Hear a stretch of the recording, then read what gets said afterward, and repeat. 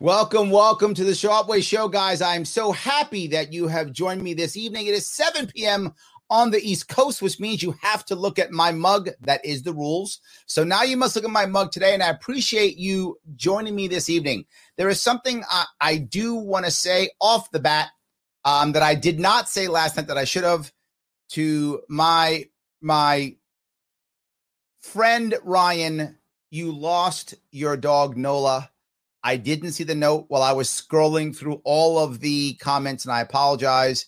And I want to let you know that I am sorry for your loss. I've lost 3 dogs of my own in my life. And when you lose a dog, any pet, but in my world, dogs, it really is, they leave a hole when they're gone. And I really hope you're able to heal.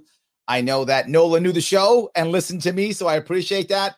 So I hope sometimes when you are looking at Nola, or even talking about her, that in the real near future, you will have, you'll have a whole lot more thoughts of joy than loss. That is my hope. So no more of the sad stuff. Ryan, I love you, brother. I hope you're watching. I got to change totally. I am very lucky today, guys, like super lucky.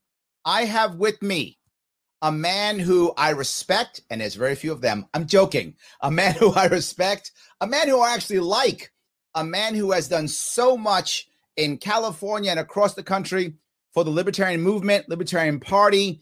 He is a former mayor and now a county supervisor of a county of over 2.5 million people. Yes, this is a heavy hitter that we have. And he is running for governor of the great state of California, the man himself, Jeff Hewitt. How are you, sir? Hey, I'm doing great. And thank you so much for that kind introduction, Larry.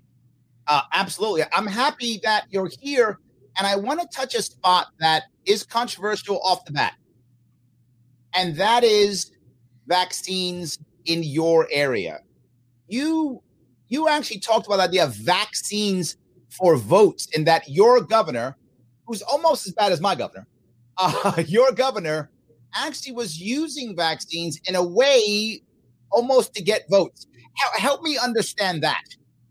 Well, okay, so the vaccine thing out here, it's basically, we are still basically having rules where if you work in a workplace and you can't show that you've been fully vaccinated, you still have to wear a mask, even though that mask is supposed to protect other people from you having it. And everybody else has been vaccinated. So vaccines are like a mania out here. And for some reason, he doesn't feel good until he has vaccinated every man, woman, and child from probably down to zero, born baby. I mean, this is vaccine mania. So what they've done the same thing as what they tried to do with voter registration. Mm-hmm. You know, they not only motor voter, but they had, at one time, they're talking about doing a lottery. And I listened to our current senator now, Alex Padilla, when he was the Secretary of State. He wanted to do something where you could win up to $25,000 if you just voted. You know, so they got vaccine. You know, so what they've done is they took $116 million of our taxpayers' hard-earned money, and they said, "Look, we're going to give 10 people $1.6 million in this one drawing." That's a lot of money, $1.6 million. Oh, yeah. A whole bunch of them, like 50,000, but you had to go get vaccinated, and then your name went in for this drawing. So, you know, it's now they've got. But hold on, you're not anti-vaccine. I mean, you did something that, I mean, almost blows my mind. You actually were concerned about the actual science behind everything, and you actually did an antibody study. Was this in your county?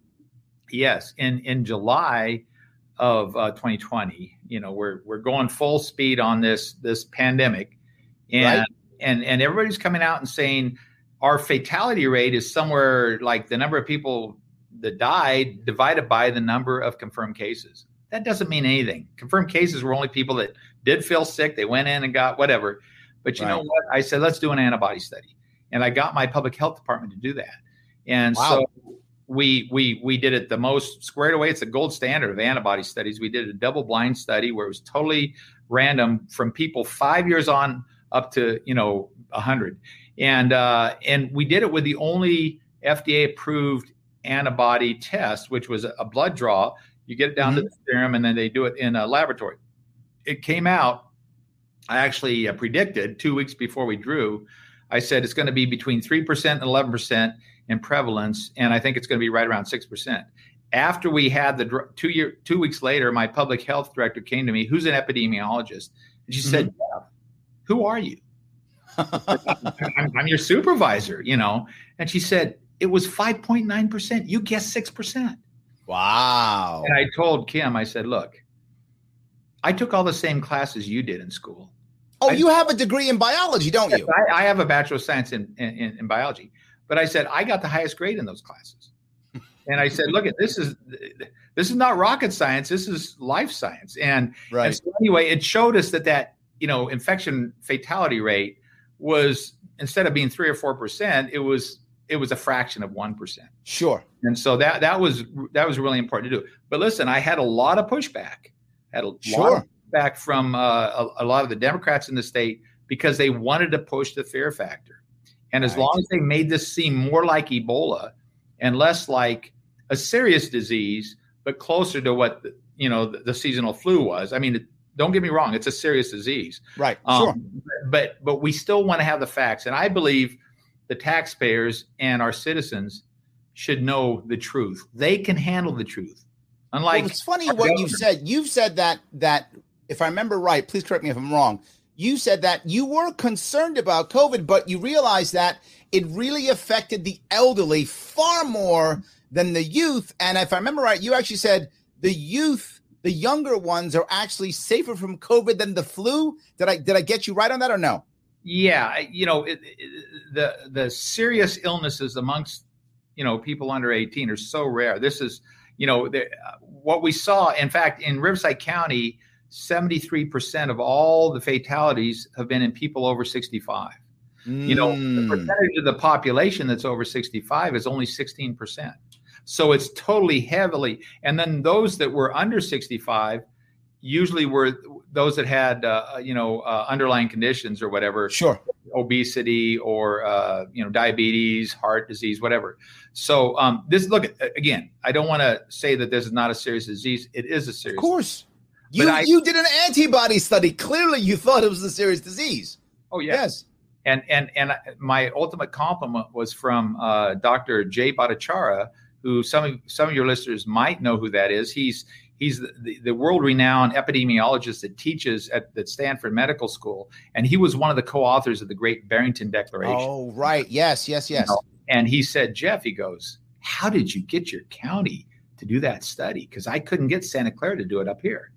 I said, Jay, I'm a supervisor. There we go. Yes. You work and again, listen, he's a bright guy. He has a PhD in economics too. So, nice. The whole picture. Yeah.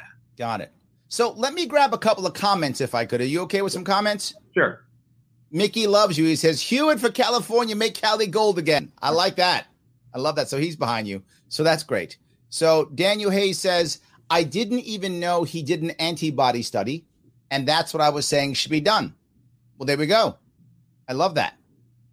Jimmy says, Larry, thanks for having him on.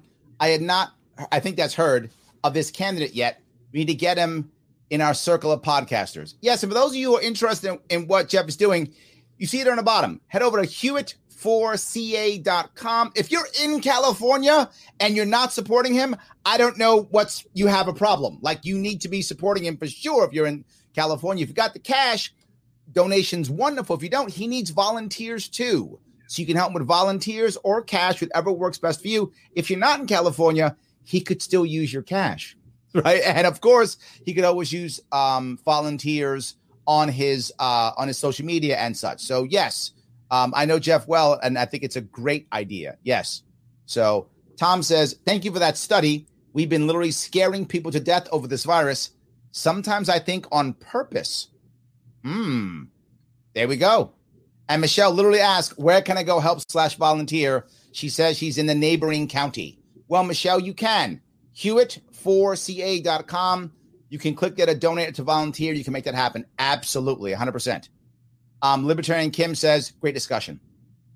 So I want to move on if I could. Sure. And you've said that your campaign is heavily about innovation. That's been your thing. Like, and you and I in the past, I'm letting people know some inside baseball. We've talked about this in the past. This is not a new thing for you. You've been talking about innovation literally for years. But now I see you're pushing it, and you're pushing it in kind of three areas that I think most Californians are going to get completely, and some others will too. But the first one's water. Tell me about that. So water it's kind of interesting because it is one of the most simple molecules we have in life, and it's certainly one of the most important. But innovation is where we take California is a very diverse state. It's a very huge state, and the North there's areas of the North that have way too much water, and most of it goes out to the ocean. And then in the South, we're considered a desert. In fact, we have some really big deserts down here, but we have a lot of people living in Southern California. So back in the 1960s, the first Jerry Brown, Edmund G. Brown, did a very, very ambitious project, and he did the State Water Project, and he brought canals down to Southern California. They built, the Oroville Dam and some other reservoirs and such. And it allowed, at that time, there was 20 million people in California. Today, there are 40 million people. Right, double now. The state has not built one new reservoir in 50 years.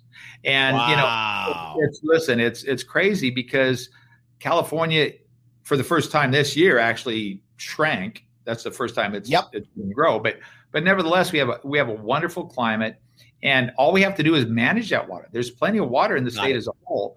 But what's happened is not just this administration with Governor Newsom, but several administrations before have totally ignored doing something about the need for water. Right. Because in wet years, we have plenty. In fact, we have too much, and we need to capture it and keep it in storage.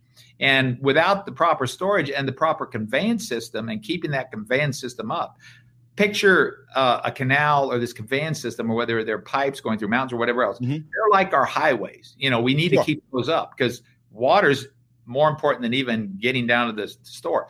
But at the end of the day, we can do this. In fact, $31 billion is what it would take to do everything. Build the entire state. Oh, we could do the Sites Reservoir. We could do another couple of big reservoirs. We could bring up our conveyance system. We could add 10 foot to the Shasta Dam. We could be set so that the next drought that comes through, and of course, we're in the second year of a really bad one right now, right. But we would be fine. Droughts wouldn't hurt us. We would have that. But none of these governors or administrations have had the will to take on the extreme environmental forces that keep us from doing it. I was going to say to myself, it feels like a no-brainer, right? When you say it, feels like a no-brainer, right? Why would you're going to make jobs? It feels like a great thing. So it's an environmental lobby? Is that what the issue is? So you've got, there's good environmentalists. I think everybody, especially the newer generations, they want to see us have clean water, clean air, open space. They don't want to see any endangered species go off the map because we didn't give a good chance to keep them around.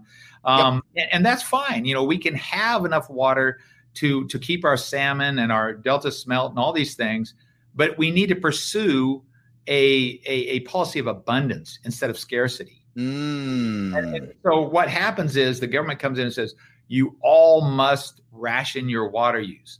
Well, residential use is about 4.3% of the entire thing. And if you cut it back 20%, that's not going to do hardly anything. You guys got a big almond problem there, don't you, in California? Like almonds and tomatoes and all kind of stuff you guys got, right? Well, you got all kind of stuff you grow there. The poor almond gets a lot of hatred. I mean, we sell most of the almonds for the entire world, and they're in China. They use it so much in all there, but we have enough for all those agricultural needs. We have enough for the residential needs, and we have enough for the environmental needs. But there's just not the will to sit down and tell these extreme environmental groups, I'm sorry, people are more important to us, because see, all they care about, they don't want any more people coming to California. They'd like to run half of them out. I want to add one thing, though. The reason why I use the term 31 billion, it is coincidentally the same size, the same number as what our Employment Development Department, the EDD, actually wasted in fraudulent unemployment benefits over the last year. 31 billion. They went to prisoners. They went to Nigerian princes, all these people all over. I mean, if we would have just cleaned up our unemployment claims, we would have plenty enough money to fix our water. That's how crazy it is. The unemployment claims has been a thing I've been hearing about all up and down New York State, California, all over the place. Absolutely. So you're telling me that there's two pieces of this, if I get it. One is being able to handle the environmental, the far harsher environmentalists, and somehow being able to find that $31 billion in the budget. Those are the two big things. Yeah, and we have that in the budget. Like I say, there's just so much waste, and that was just one example. But, sure. But does that mean that you're going to make the extreme environmentalists unhappy, or does that mean you can negotiate, or does that, in other words, clearly now, if Governor Newsom, your governor, is kowtowing to them, they have something over him, whether they're giving him money or whether they're, scared he's going to yell. They're going to yell on Twitter and cancel him. Is the issue that you aren't concerned about the money? They're not giving you money anyway. Why is it that you are going to be able to go, look, we're going to deal with this? I think he has a lot of support from them. And, and remember, a lot of times, a good leader tells people what they need to hear. Sure. Not what they want to hear. And like I say, he's someone who doesn't want to, they can be very, very noisy and very, very, and so for me, again, my main concern are human beings. Sure. I'm on 3 different habitat conservation programs. The largest one in the United States with the Western Riverside Regional Conservation Authority. I mean, I'm on these boards, and we take care of open space, and we get, we keep over 200 species of animals going that probably wouldn't make it if we didn't have these programs. But I'll tell you what, there is a balance, and this is way out of whack. I mean, we are having these huge droughts. We have people living here now. They need that. We need it for more houses. We have to have water service agreements. We need water for everything. So a combination of, and remember, our technology, getting back to innovation, we have machines now that can build these dams almost overnight. It's just all the red tape. And that's why I've reached out. It's that bricklayer type machinery stuff. I remember that. Oh, it's we just got really great stuff. But the thing is that I reached out to so many of the Native American tribes in California too. And there's quite a few, and quite a few of them have done very well with gaming and hospitality and such. And so I've said, look at you guys, if you've got these canyons that are not sacred burial grounds or whatever, let's go ahead and look at making some of those, because you could do something on a sovereign nation, on an Indian reservation, so much easier than you can do it in the regular public, because we see it in New York too. Much red tape. So it takes you years to get something through one government agency. So we can't do that. We need to get this done. There's been too much now where people have thrown their hands up and said, oh, I'm sorry. Another big issue is the largest inland sea in the United States is the Salton Sea. The Salton Sea is now shrinking because they cut off in 2018. It doesn't get any more water from the Colorado River. And it's got a huge health problem with so many people that live there north of it. And these are the people that are most vulnerable. They're very, very economically challenged neighborhoods and stuff. And you've got this deadly dust blowing around. So it's a huge health problem. We could go ahead right now and put in a canal from the top of the Sea of Cortez in Mexico and cure the problem. But there's not the political will to go down there and work that out. So, let me stay in that world for a little bit. I got a couple questions. Sure. David is asking a question about forest management and reducing wildfires, right? Old growth, cleaning dead trees and such. Any view on that? I mean, wildfires are clearly a big deal in your state, and I'm sure they're affecting water and affecting the environment and affecting the air and all those things. Sure. So, wherever we're at in the United States, we have cities that always have us mow down our dry areas, keep a defensible space around our houses if we're out in the interface with wildlife or something, with where wildfires are a real problem. Governor Newsom, when he first came in 2018, said, Cal Fire is going to clear 90,000 acres, which was still just a drop in the bucket compared to over 1 million acres that need to be cleared. Wow, but over 1 million. He took credit for clearing 90,000 acres, and then Cal Fire came out and said, well, he cut back the money and we only did 13,000. So he makes these claims, and then he does a fraction of what it is, and then we lose towns like Paradise. The entire town of Paradise, 85 people died, thousands and thousands and thousands of homes gone. And a lot of this, and I'm not saying forest clearing would have, saved everything, but it's a big part of it. And of course, we need to do that. And even if we need to get, I'll tell you what, volunteer. It's amazing. When you're speaking my language, Jeff. You let people get out, just like 70% of the firefighters in the United States, they're not paid. They're volunteers because they want to protect their communities, their own homes. And so if you got all these young people now that are tired of being cooped up inside, watching Netflix and, playing video games, get them out there. We can clear out all these areas, with just a little bit of guidance. The government cost on that would be just a fraction. And we let people voluntarily, clean up and make these areas a lot safer. So yes, that's a good question, and it's a big problem. And this year is projected to be the worst in our history. Ouch. Well, looks like Jim Parker says, California resident here, you have my vote. That's one you got at least. So there we go. Hopefully a whole lot right more. There. Tommy Brown is asking about cybersecurity. He's asking if you feel there's anything special, particularly on the water supply, but other things, obviously, things like pumping stations and things of that sort. Do you have, everyone's scared about cybersecurity now, right? With the pipeline that happened in the East Coast and all that stuff. Do you have a policy or a view on cybersecurity for something like a state, not national, more like that? My plan is to, obviously, we've got some of the best and most brilliant minds right here in the United States, and certainly out in California. Yep. Look at Silicon Valley. 100%. That has been, the birthplace of so much tech. But in fact, we just lost, one of the pioneers in that whole, cybersecurity and John McAfee, who just passed away this last week and stuff, and, a very famous libertarian. But we have to stay vigilant all the time. And we can't, that's money well spent. That if our cyber people, our encryptions are better and everything else. But I'm going to tell you something else we need to do. We need to have a backup plan, just like if, your starter goes out.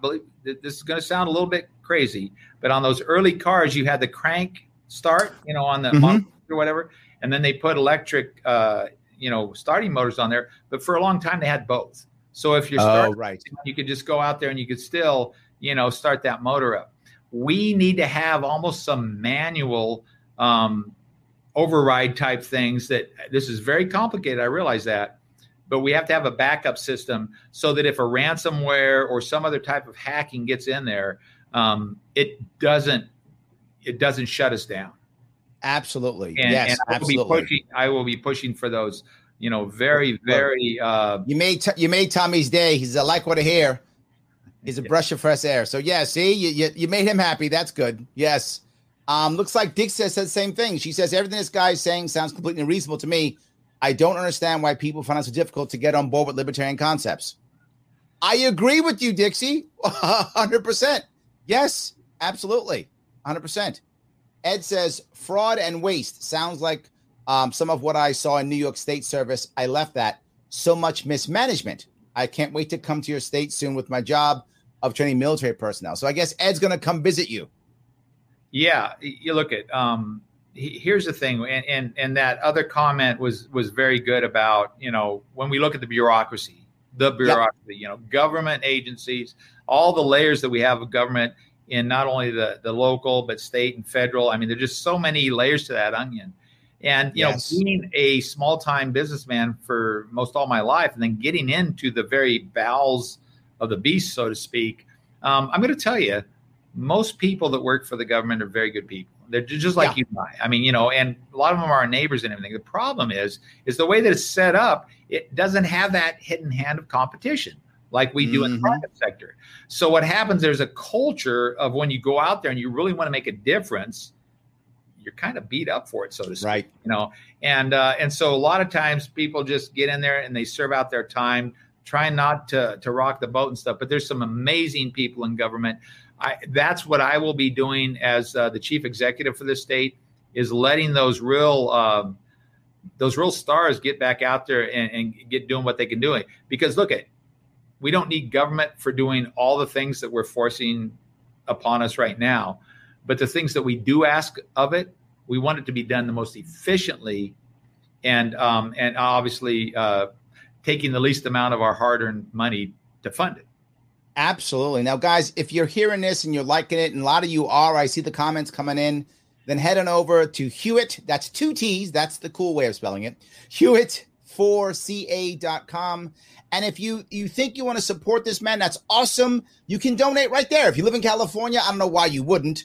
Go ahead and make that donation. And if you think, look, I don't have enough cash right now, no worries. Some people aren't in a good spot.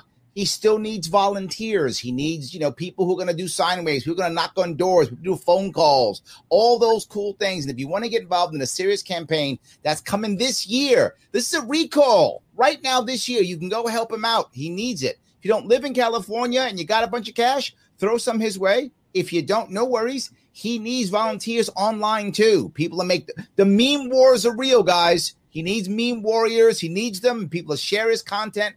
All those things. Absolutely.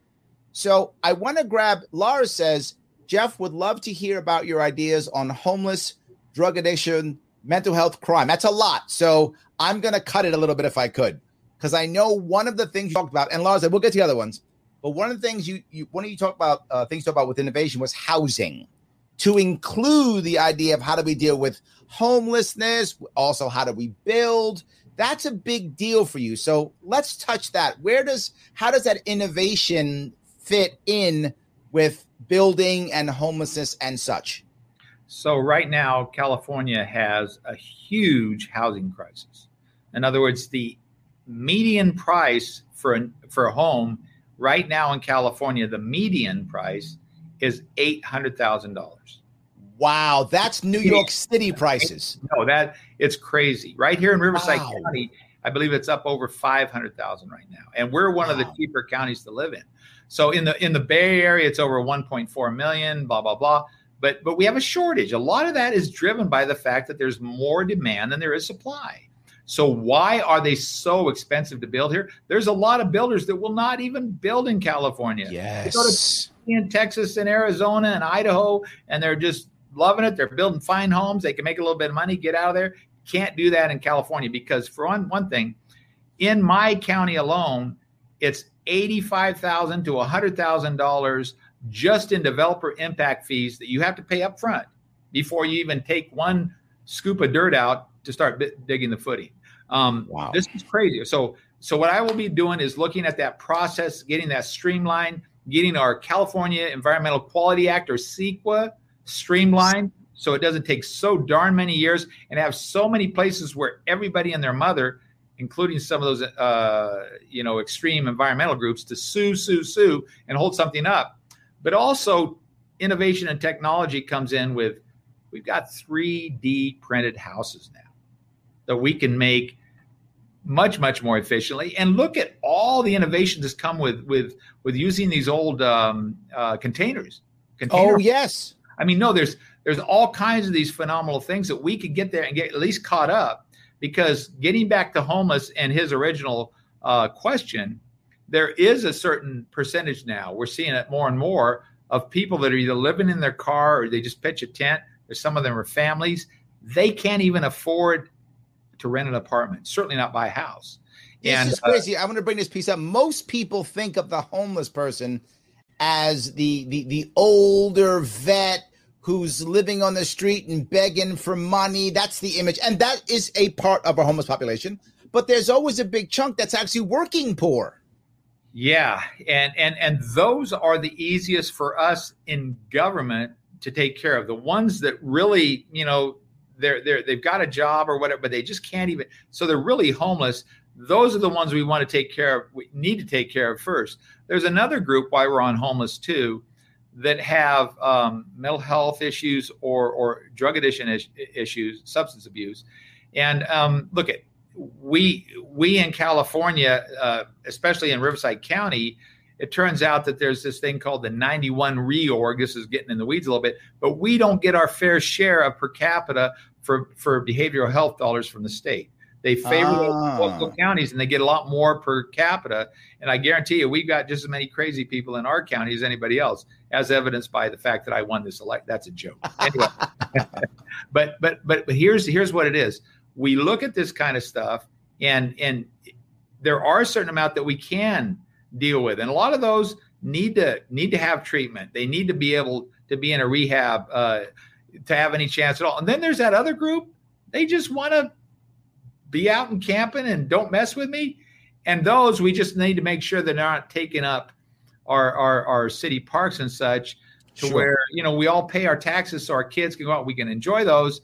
So we need to, get down and maybe move them out to some areas where they're not impacting other people, but they still have an ability to live. But look, we're never going to get rid of completely all homelessness. They've always had homelessness, but these easier groups we need to take care of right away.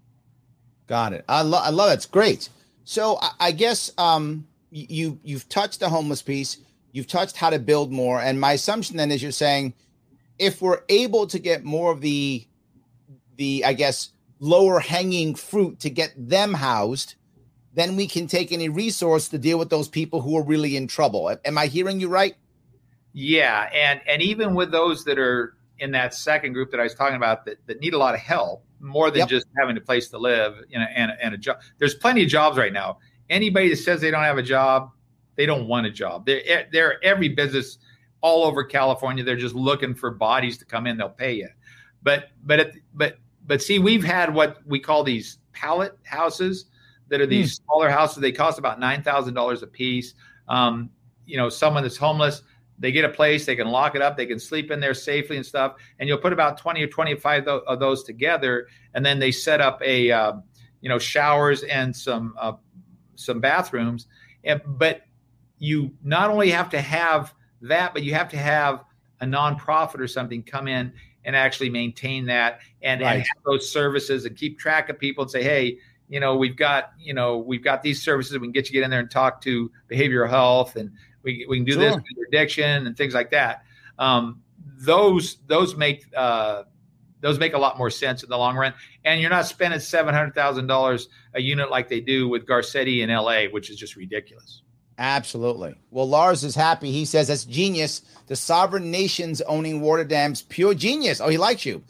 So good that indigenous nations could control the water. I love that. By the way, Lars is in California, so there's a voter for you. I love that. There we go. I love it. Very good. Yes.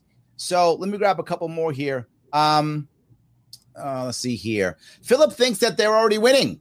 He says he left and not coming back. Oh, Philip, you got to come back when he wins. When Jeff wins, you got to come back, Philip. Come on now. Don't walk away. That's it.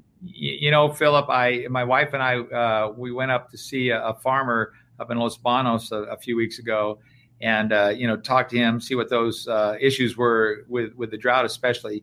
And we drove down the California coast from Monterey all the way down to Ventura County.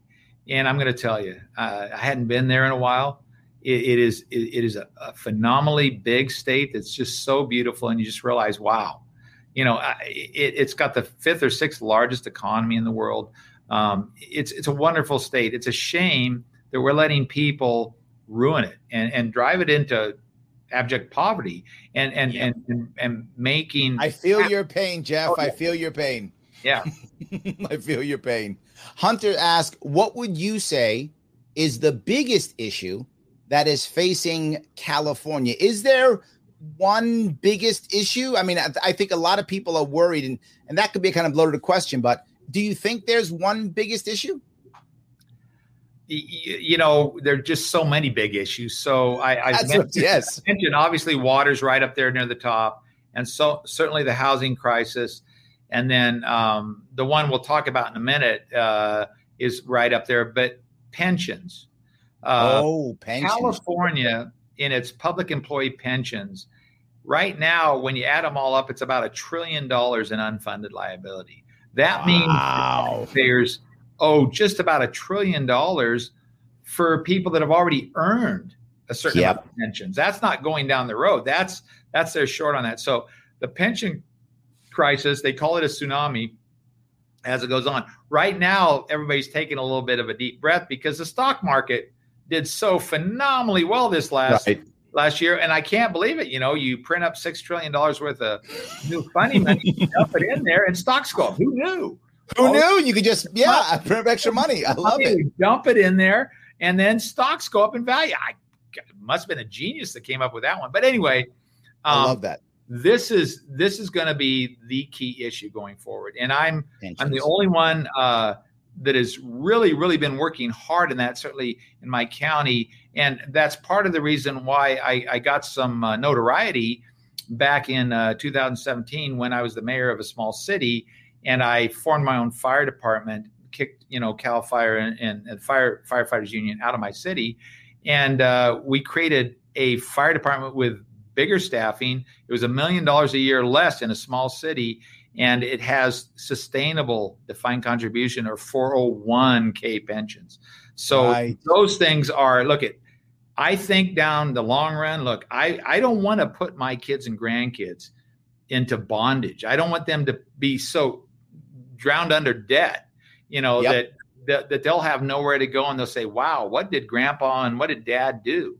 And all of my generation, we have to start thinking, morally, what's the moral thing to do instead of delayed gratification, like printing up $6 trillion of funny money. Absolutely. In the last Josh says, yep, I work with several former California builder remodelers in Colorado. Oh, so Josh is telling you that. Yeah, he's with you. Absolutely. Yeah, a lot of people have gone to Colorado too. Absolutely. Although Robert says Jeff Hewitt for the win. Look at that. He's behind you. I love it. That's good. Tom says, I wish I could vote for him, but I'll do my part in getting the word out. So you got some people trying to help you out here. Here's a question, though, from Richard. It's a tough question. High information voters watching are convinced, but how do we convince low information voters to vote Hewitt? That's a very good word. How do you get the message out to more low information voters, people who are kind of looking for, I guess, more like the sound bite or something like that, or that kind of thing? Okay, so I think what people call that, what's your elevator pitch? Okay. Right? California has the highest total tax burden of all the 50 states in the nation. Wow. We have some of the worst roads. We have drowning, pension debt, and we have someone who just wastes our money on dream vacations if you'll go get a vaccination. Part of it is too that, without water, homes, and educational choice, a society will decay and go into tyranny. Those are all very important things. I'm going to go ahead and take the state in the different direction. And if you think there's any doubts, we are raising on July 1st, I believe, another 6 cents in taxes. It goes up every year. Our gas tax is the highest. And that's something that hits people right there. We're going to be paying $5 a gallon right away. It's well over $4 now in California. Right. And all things hit. That's something that hits people automatically. And I'm not going to say low information, but a lot of people that work all the time and don't have as much time to a lot of those are field workers and service industry workers that don't speak very much English. And so I will be speaking Spanish to them. I will be talking about how libertarian values are values that so many of the immigrants embrace when they come to this country. Yes, absolutely. They don't want to wait in line and get an entitlement check. They want to show what they can do. They came here. They came from a country that didn't allow them to thrive and show how good they are at the American dream. And I think that's so important. And when I talk about that, a lot of Latinos have that strong nuclear family These are all things that are very important to libertarians and a lot of conservatives in that respect. Now, but you actually spent time in what, Mexico? Is that right? Yeah, I spent a good portion of my childhood between the ages of 10 and 16 in a small fishing village, probably right out of a John Steinbeck novel on the Sea of Cortez. And but it wasn't until the 80s when I had mostly workers from Guadalajara digging swimming pools, and I spoke more Spanish during the day than English. Oh, yes, right. You built your business on swimming pools. That was what you built your business on. Yeah, I've dug a lot of holes in people's backyards. There we go. The only treasures I've ever found out of thousands of those have been mostly pets that were buried there with people forgot. Oh, that can't be a good thing. Open the show with that, but yeah, no, that. Oh my God. So yes, but no, so I get it. So you actually speak Spanish and you understand something, which is funny. You actually understand the immigrant worker. You understand the immigrant, right? Who has come to even build a business, or the worker and the farmers who also deal with a lot of immigrant workers and people who speak English as a second language. This has got to be an advantage for you, no? Oh, sure. And so many of those Central Valley farmers, they've got workers that have been there 20, 30 years, the second and third generations. And they don't dare lay them off right now because there is such a shortage of workers and such. They won't get them back. It's funny. Solomon says, that's me right there. Came to follow my American dream. There we go. Yes, absolutely. And now Laura says California's excise gas tank will increase again to 51.1 cents per gallon on July 1st. Ouch. Did I lose Jeff? Hold on. Let me see if I can get him back in. I think I lost Jeff. Jeff, if you can hear me, you can come back in, come out, and then come back in, right? Come out and then come back in. I'll talk for a bit. You come out and then come back in. All right. So, yeah, I think that what you're seeing right now with Jeff is someone who can go into a big state like this, but a libertarian who has actually held office, understands how things actually work, and can now go back and forth with real policy. And what often we fail as libertarians is in the policy piece, right? This very often is a problem with policy, right? We understand the rhetoric and we understand the ideology very well, but then how do you find ways of navigating the system that is a system full of bureaucracy and still are able to make sure that you can be libertarian? You can actually make, real change without having to just go, well, get government out of it. Not like that, right? That's what I really want us to be able to do a whole lot better. And I think Jeff is a good example of this, which is why I'm having on the show. You guys know that usually I don't have libertarians on the show. I usually have non-libertarians on the show, but I'm making a big exception for him because I really want you all to see how someone can possibly win. By the way, this is a recall election, which means everyone's going to be voting on him, right? They're all voting to get rid of Gavin Newsom. And if they get rid of him, then whoever gets the most votes is the governor. That was Arnold Schwarzenegger. This worked before. Schwarzenegger was, in theory, he wasn't a nobody, but he wasn't a political guy. He was just a popular actor. And boom, he's governor of California. Well, Jeff's popular, not as much as Schwarzenegger, obviously, but he's actually someone who's known in Southern California, who's made changes, who understands how things work. And there we go. He has an actual chance of actually winning this thing. Let me grab a couple comments if I could. Torrance says, Larry, you're a natural showrunner. Can't wait for your late night show. This isn't my late night show, Torrance. It's kind of early, huh?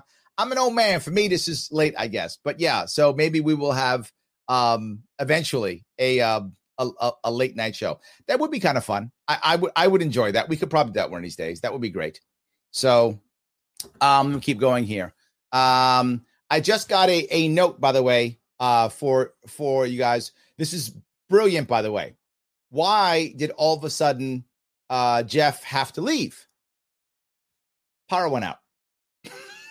Yes. The power went out in California. Isn't that what got Jerry Brown thrown out when the brownouts came through? This is a very good sign, guys. This is a super good sign. The fact that the power went out, and that's why he left. Let's hope the power comes back soon. But I love the idea that that's the reason, right? That's the reason why. Chris says, thank you, Jeff, for running and talking about our state's unfunded liabilities. Chris, also Californian. Defined contribution versus defined benefit is the conversation that needs to be had around public sector pensions. Chris, no one's having that. I try to have it here in New York State, and we don't seem to care. We don't seem to care about that. We seem to go, well, pensions are pensions. Who cares, right? So, yeah, you're totally right. The lack of accountability of elected officials who make promises on behalf of taxpayers, knowing they won't be in office when the physical reality sets in. This is a serious problem that we have constantly. You're totally correct. So thank you for that. I appreciate that. Durham, how are you, brother? Justin. Hey, Larry and Jeff, I'm enjoying your conversation. Also, I shared this video link to my Facebook timeline. Guys, thank you. If you could, I would appreciate that. Thank you for bringing that up. If guys, please like, comment, share. This stuff does matter tremendously. It is important for you to do that. And of course, my sponsors. I bring this up all the time. Please follow my sponsors. Head on over to the world's smallest political quiz. The link is right there. And click on that link. Take the world's smallest political quiz. And once you take it, then share it. It makes everybody happy. It makes everybody want to. If you start doing this, then my sponsors are happy and I can keep doing this show and you don't have to support me financially yourself at all. However, if you want to, you can. Every little bit goes to my team to keep building up my team. It is patreon.com/Sharpway. $10, $25, whatever you can give to move this forward so I can keep doing this. I hope you guys are seeing the value in this. And if you want to see more about Jeff Hewitt, Hewitt4ca.com, you get more information on him. He will be coming back, by the way. So hold tight. I'm going to grab some more comments while I'm here, and then we'll move on to that. Let's see here. Claudio KC. Thank you. Robert speaks Spanish also. Awesome. I appreciate that. Yes. So if I can keep going here. He says, how do you feel about raising sales taxes instead of raising income taxes? Oh, this is from Michelle. This is for somebody else. Sorry, guys. I got in the wrong one. Yes. Let me get past that one here. All right. Jericho says, forgive me if it's been asked already. I'm late to the show. There has been a push to pass a Medicare for all healthcare plan in California. By the way, Jericho, there's one also in New York State. So we're looking for it in New York State too. It is definitely a problem. Absolutely, it's an issue, right? And people are scared. So let me get Jeff back in here, and then he can answer that question himself. Jeff, how are you, sir? Sorry about that. The thing that got Gray Davis was those rolling blackouts. I literally brought that up. Like I say, Governor Newsom's going to have some issues at the end of this summertime, and that's why I think he's going to be ripe for losing that election. Absolutely. Well, I have a tough question from Jericho. People are popping up questions now. I was grabbing a couple of them. She's talking about the Medicare for all healthcare plan that's trying to be pushed right now in California, and I know we have that same thing happening right now in New York. They're trying to find a Medicare for all in New York. Actually, I think the one in New York is going to be single payer, meaning there'll be no insurance companies. Like they're trying to go totally all out, similar to what Vermont did and failed. So, but she mentions a great resource in California healthcare, maybe Dr. Z. He's a huge proponent of value-based health, model direct primary care, and he hates Newsom. So do you have any view on this Medicare for all concept? Yeah, I do. And my take on healthcare, period, is that we do everything just exactly wrong with that. In my healthcare plan, believe it or not, the three things that drive it up so expensive are three of the most difficult forces to fight. And that's the AMA, the APA, and the big healthcare companies. Got it. I won't even get into big pharma right now, but But with my plan, the problem is I did apply to medical school back in 1985, and there were 4,000 applicants for every 100 spots. Wow, is that true? Oh yeah, wow. Oh yeah. And so the American Medical Association maintains the number of doctors. So no matter, you'll never have enough doctors. So every doctor has plenty of work. They're always going to keep the prices up. And so you bring in more doctors. Let me tell you, I would have made a fine doctor, and there's sure a lot of others would have too. But you should get all these good doctors and then let the wheat separate from the chaff, so to speak. Right. And the ABA, lawyers love it because for every doctor, there's 2 or 3 lawyers that make their money off of them. And yes, tort reform, because I'll tell you right now, the way it is that good doctors do everything by the book, and they still get sued because the family doesn't like the outcome. And so a hospital or something will settle. Let's just say, hey, it's too expensive to defend this or whatever. So it makes good doctors become very, very defensive doctors, and that's not necessarily the best for their patients. And then bad doctors, they screw up. They come in, they pay their, and they just keep going somewhere else. Like a bad teacher, they just get sent to another hospital or whatever. So that's a tough one for you to pit tort reform. A lot of people won't touch that. Well, because Congress is made up of 80% lawyers or something. I don't know if it's that high now, but it's probably 95%. What are you kidding me? 80? Yeah. Oh my God. And then when you have everything done under an insurance policy to make money, their actuaries look at the worst case scenario on everything, then add their profit. So you got people going in for a physical. If they just paid for it, be $20 or $25, it's really costing them $100 or $150 by the time you add on all the extra costs. But my program, the fourth part of this is probably the most non-libertarian, and I'm sorry if libertarians hate me for this, but I don't think any American wants to watch somebody die on the steps of a clinic or a hospital. Yep. Because they can't afford life-saving measures. And I would have it set up so most people in the healthcare industry could go down and work at a little clinic or something in the poor part of town or whatever, and for a stipend, one day out of 3 weeks or whatever else like that.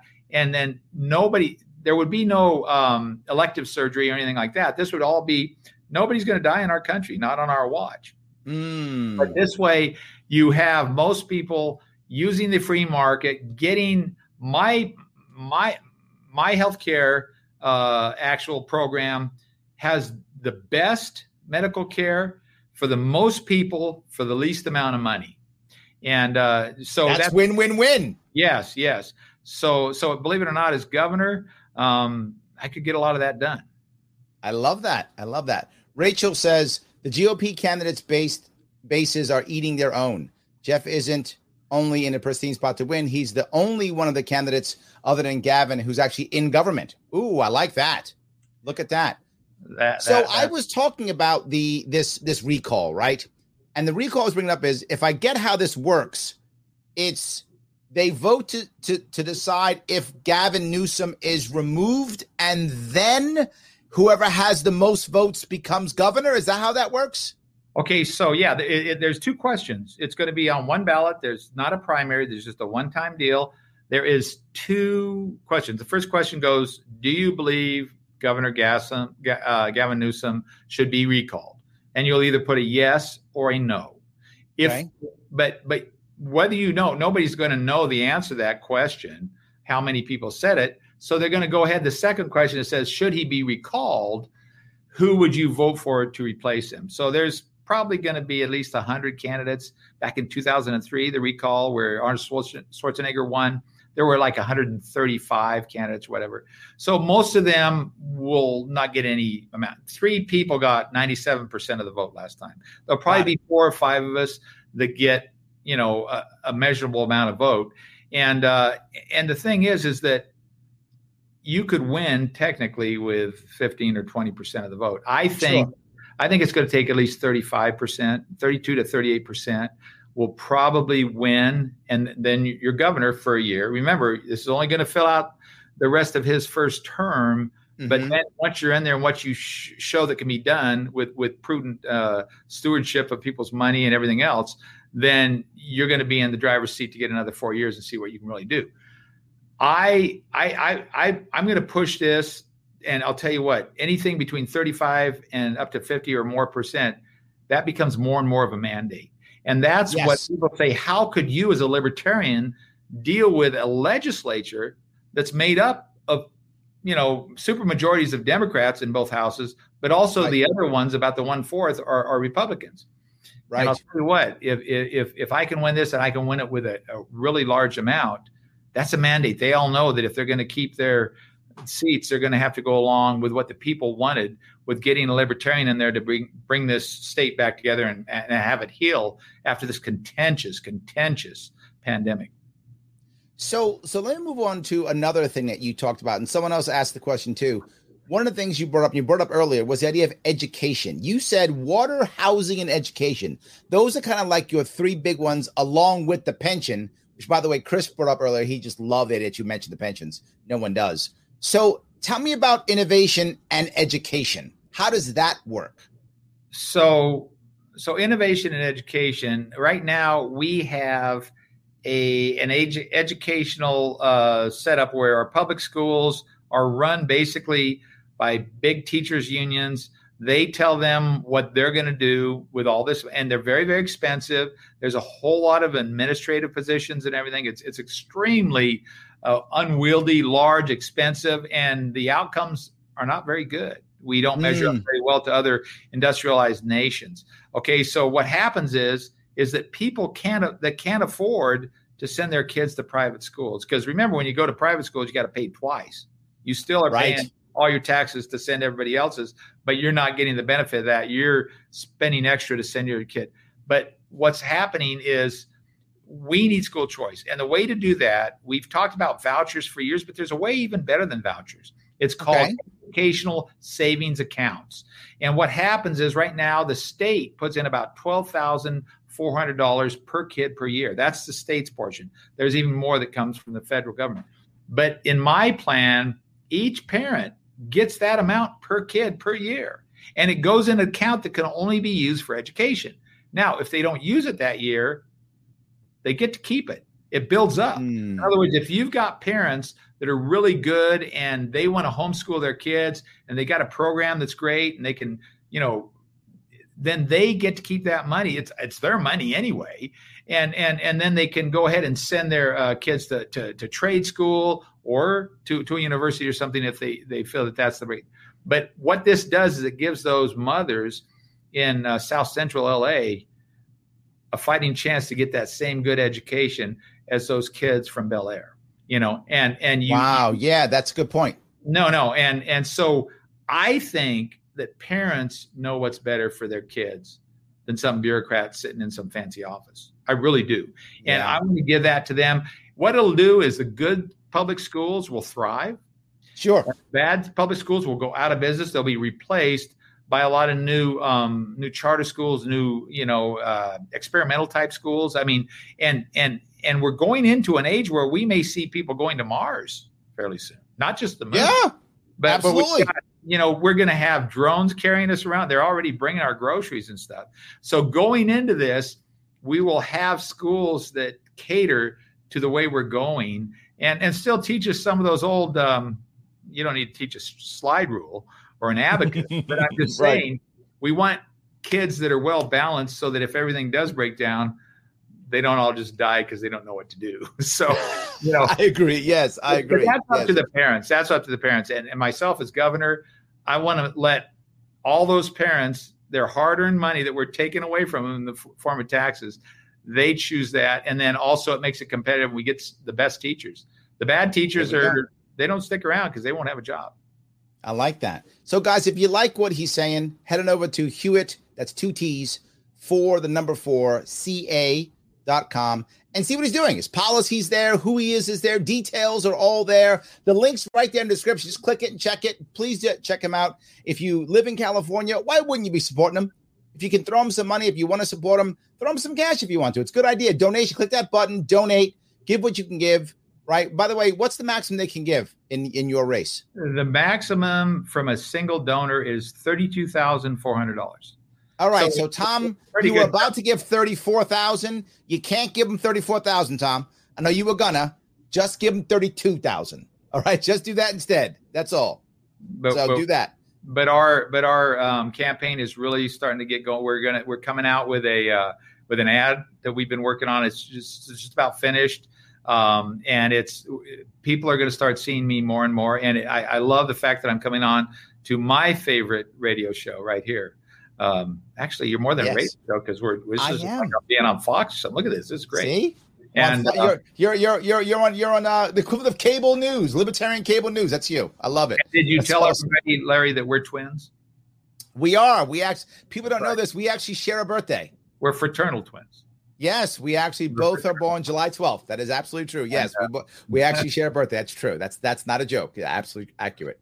But guys, if you want to help him out, do that. And if you don't live in California, you can still help him out either with financially if that's appropriate, or he needs people to help him out, like by liking and commenting and sharing his stuff and providing memes and all those things, phone banking, lots of things we can do. So Tom says, I love when libertarians push for school choice. Well done. There we go. And this is a very winnable race. There we go. Winnable race. At the stage I'm at in my life, I don't run for races I can't win. And this will change everything. Can you imagine having a libertarian governor? Oh my God. This changes the narrative for the rest of the nation. And if you win this thing, Jeff, to be forward, if you win this thing, you will change the entire nation literally overnight. That's not a joke. You will change the nation literally overnight. That's how big this is. I agree 100%. And we have a chance to be part of history. And remember, look at it. I'm just the guy that gets up there, the pretty face, pun intended, to actually no. And look at it's my libertarian core that makes me who I am. And I'll tell you what, when you out there want to get involved with this kind of stuff and get involved, call us up too, because we need more elected libertarians. We need them starting out in local offices. It's amazing what you can change just being part of a special district or a school board or something like that. Absolutely. So let's do this, but let's make this historic. And I've got some, I know on day one, I can get a lot of stuff done. That's absolutely the position that allows us to totally redirect California in a great way for prosperity going forward. Absolutely. Paula says this would be bigger than when Reagan won the governor's office. I agree completely. It would be bigger. Yes. Josh says, got family in Monterey. I'll be sure they hear about you. There we go. I like that. I love that. Yes. Let's see here. Libertarian Kim says, we need more like you two. That's awesome. Richard says, California homeschooling parent here. Totally agree. Your approach on education is sorely needed. There we go. We are rocking and rolling. This is good stuff. I love this. Wade says, a libertarian with a long-term plan. Refreshing. Instant fan of Jeff Hewitt. You are killing it, Jeff. I love it. So, well, let me ask you before we wrap this up. Is there something that I didn't bring up? Something that you would like to bring up or talk about? Something that I might have missed? Well,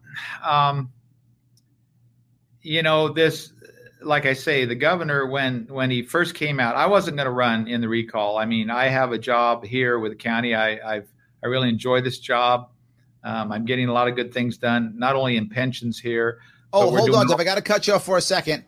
I got somebody right now telling me trying to donate link isn't working.